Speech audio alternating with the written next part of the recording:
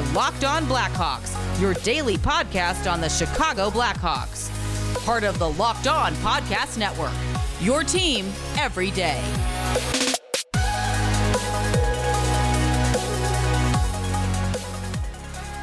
Welcome into the Locked On Blackhawks podcast, your daily podcast on the Chicago Blackhawks. Today is Monday, October 18th. I'm your host, Jack Bushman. You can find me out on Twitter at JackBushman2, or you could also go check out my Strictly Blackhawks account at Talkin' Hockey for all the latest Blackhawks news and updates. And if you like what you're hearing today, then please be sure to go out and follow the podcast. You can also go and leave me a review if you want to as well. It's all for free wherever you may listen to your podcast, whether that be through Apple Podcasts, Odyssey, Spotify, Google Podcasts, etc. If you go and follow the show right now, then you'll be able to get the latest episode as soon as it comes out each day. Alright, good morning everyone. As always, thank you for starting your week by tuning into Locked On Blackhawks and for making the show your first listen here today. On today's episode, I'll be going over the Blackhawks still not being able to get into the win column and still also not finding a way to hold a lead in their 6-3 loss to the Detroit Red Wings last night. I'll also go over all the current outrage right now about the front office and the coaching staff with the 0-5-1 start to the season. I'll also talk about what should be done with Jeremy Colliton and Stan Bowman. And then to wrap things up, per usual, on Monday will be our weekly Mailbag Monday fan segment, where I answer a question from a couple of lucky listeners right here on the Locked On Blackhawks podcast.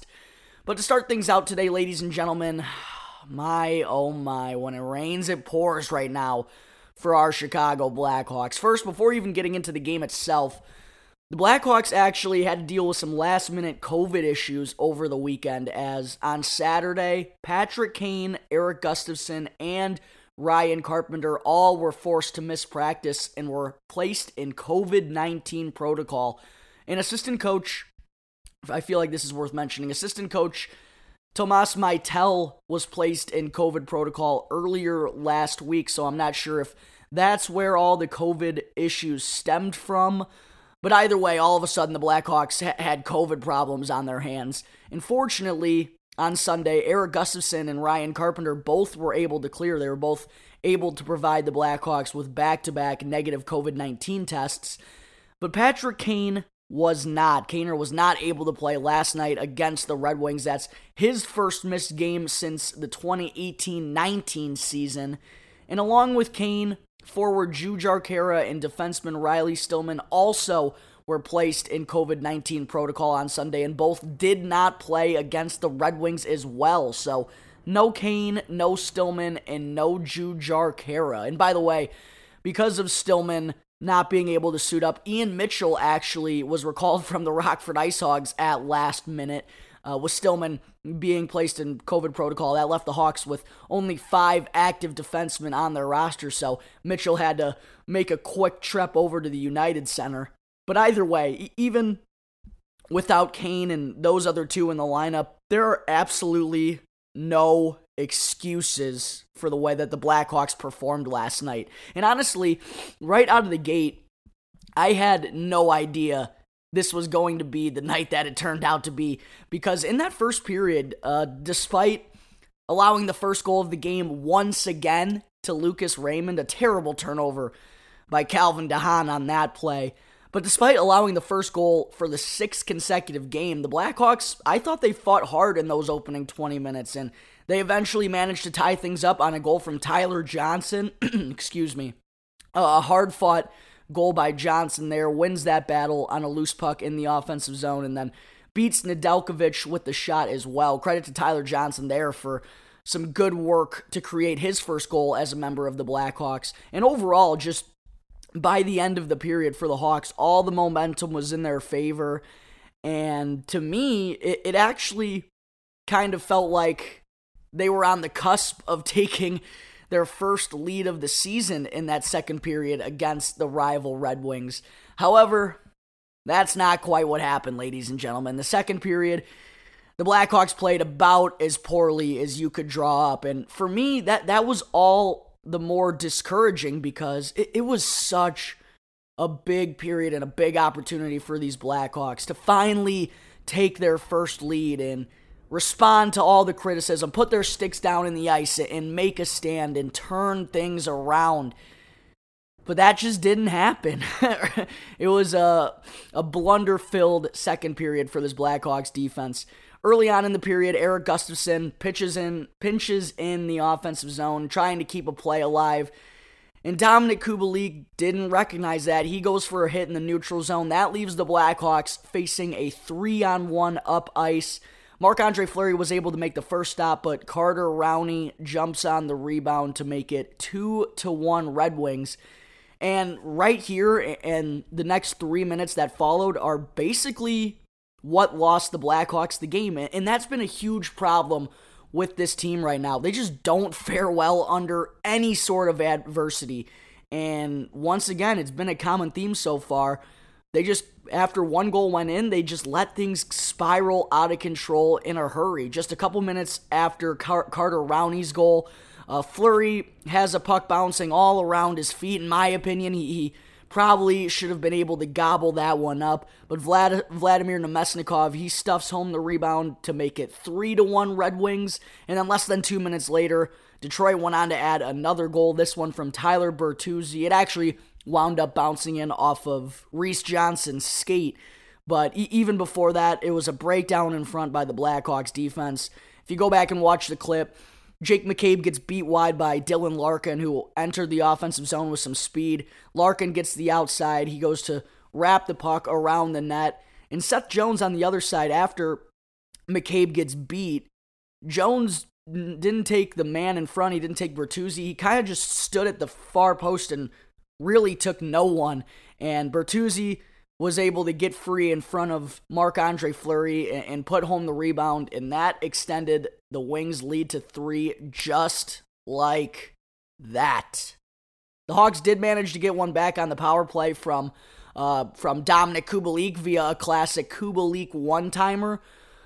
But again, Detroit answered right back, and this time with less than a minute in the period. It was a back-breaking goal for the Blackhawks to allow. That basically squashed any hopes of a comeback in the third period. And again, it was another breakdown in tight by the Blackhawks defense, this time by Calvin DeHaan and Seth Jones. They never should have let that centering pass get to Dylan Larkin, and then they also should have never let him rattle that shot off on Marc-Andre Fleury. And as was the case for most of these goals so far, Fleury did manage to get a piece of the first one, but Lucas Raymond was there to corral the rebound, and that made it 5-2 Red Wings. A putrid second period for the Blackhawks. Not only did they get outscored 4-1, but they were outshot 19-6.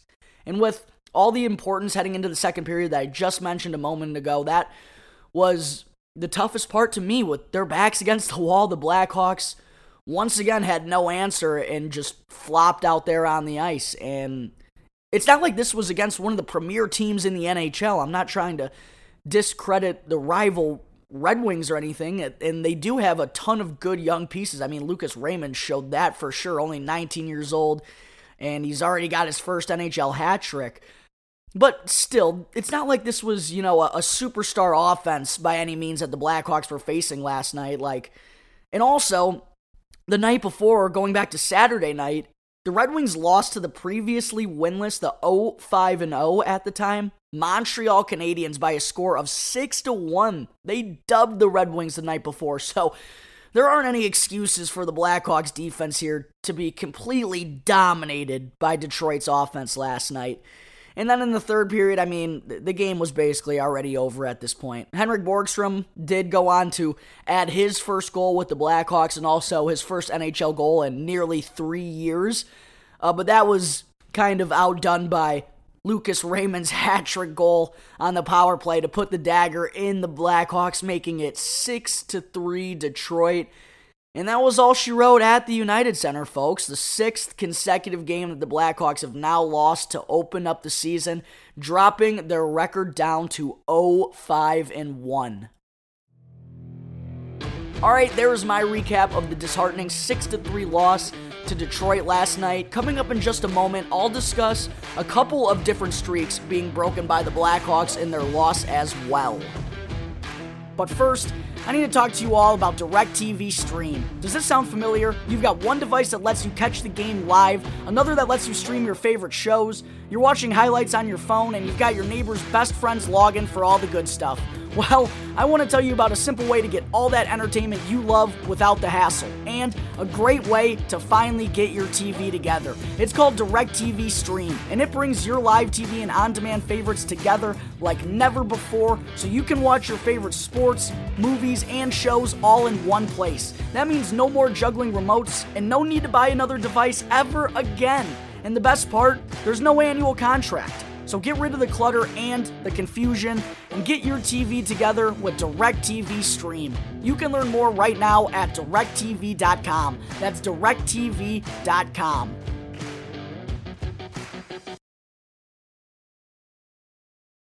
Welcome back to the Locked On Blackhawks podcast. I'm your host, Jack Bushman. Getting into segment 2 now today and some deeper thoughts on what the Blackhawks' 6th consecutive loss to open up the season means for this franchise. And as if that 6th consecutive loss wasn't bad enough, Blackhawks fans, after failing to hold a lead during any point of last night's game once again, the Blackhawks now officially hold the NHL record for the longest streak of time without having a lead to start the season in NHL history, in the long history of the NHL.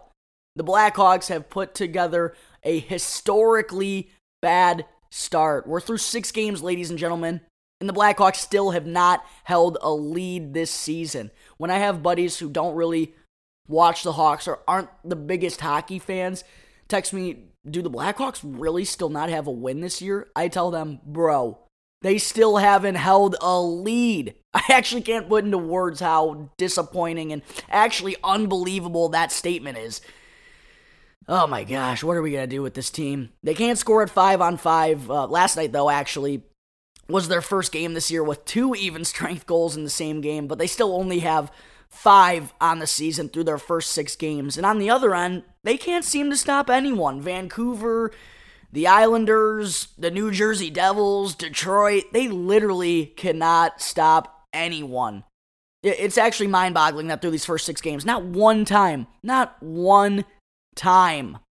the Blackhawks they have not managed to score the first goal of the game, nor have they been able to take any lead at all for that matter. I never would have thought it would get this bad, ladies and gentlemen. After all the moves they made in the offseason, I never would have thought it would be worse than last season in any area. And right now, one thing I have to mention is that the additions that the Blackhawks made in this offseason, they just simply haven't been good enough for this team so far. Seth Jones, I mean, to his credit, he has had his good games this season. Against New Jersey, he was phenomenal. Against the Islanders, I thought he was just as good. But in his bad moments, against Pittsburgh, last night against Detroit, the bad ones have been really bad, ladies and gentlemen. And considering what we're paying him and just to be a number 1 defenseman as a whole, Seth Jones needs to be a lot more consistent than he's been so far, and he just can't have nights like he did last night if he's trying to be the future on defense for the Blackhawks. And Jake McCabe as well. I know he's coming off of knee surgery, so that gives him a little bit more leeway than anyone else, but he still has not had the best start to the season, to put it nicely either. And then Marc-Andre Fleury, I will admit that it's been a little hard to judge him because of the defense in front, but at the same time, there definitely have been some softies that Flower has let in from time to time as well. And it just hasn't seemed like he's been on his A game yet here in Chicago. But at the same time, I do understand and recognize that it hasn't been all his fault and that the defense in front of him certainly hasn't been the best by any stretch of the imagination either. So, yeah, the Blackhawks, they managed to take over the NHL record for the longest amount of time without a lead to start their season in that loss to Detroit last night. And also, to make matters worse, folks, this honestly seemed like only a matter of time, to be honest, in my opinion. But the Blackhawks also officially lost their sellout streak at the United Center last night, which had reached 535 games. if that doesn't tell the front office enough about how this fan base feels about what's going on right now, I don't know if they'll ever get the memo at this point. And I'm just out of words. I just don't really know where it can go from here. I thought it could only go up after the loss to the Canucks on Thursday, but here we are. And I seriously can't tell at this point if this is a Jeremy Colliton problem with his system or if it's a problem with the players on the ice, because clearly they haven't been the best yet either, or if it's just a combination of both happening to go horribly wrong at the same time. It's gotten out of hand at this point, You got John Buccigross calling for changes to be made. You got Liam McHugh of TNT roasting this team on Twitter, calling out Jeremy Colliton for letting the players draw up a play during the man advantage, which is something I've literally never seen one time in my history of watching hockey. That was a very odd sequence there. Jeremy just giving the clipboard to the players and be like, you guys draw something up. He kind of brushed it off like it was nothing to talk about, but not how the rest of the NHL community felt.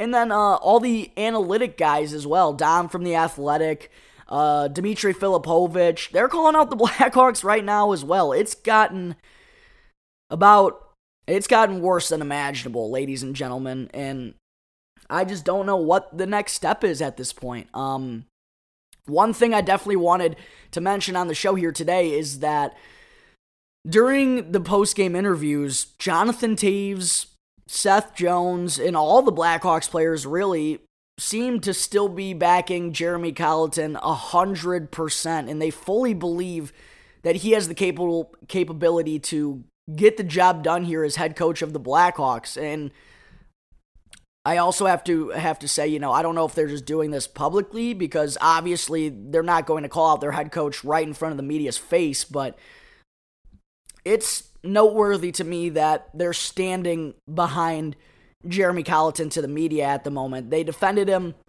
actively defended him during the press conference on Sunday, saying, saying that this has been a player's problem, it's a locker room problem.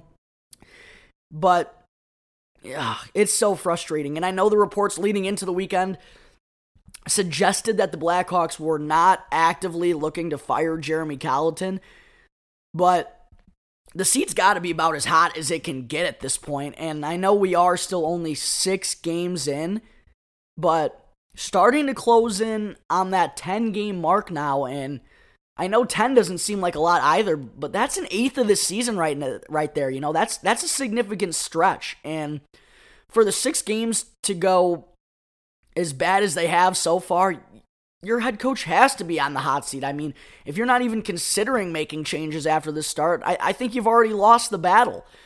But one thing I will say is, if the Blackhawks do decide to fire Jeremy Colliton, I absolutely think that Stan Bowman has got to go with him. Danny and Rocky Wirtz, this was Stan Bowman's decision to fire Joel Quenneville, which looks like one of the stupidest coaching decisions in the history of NHL.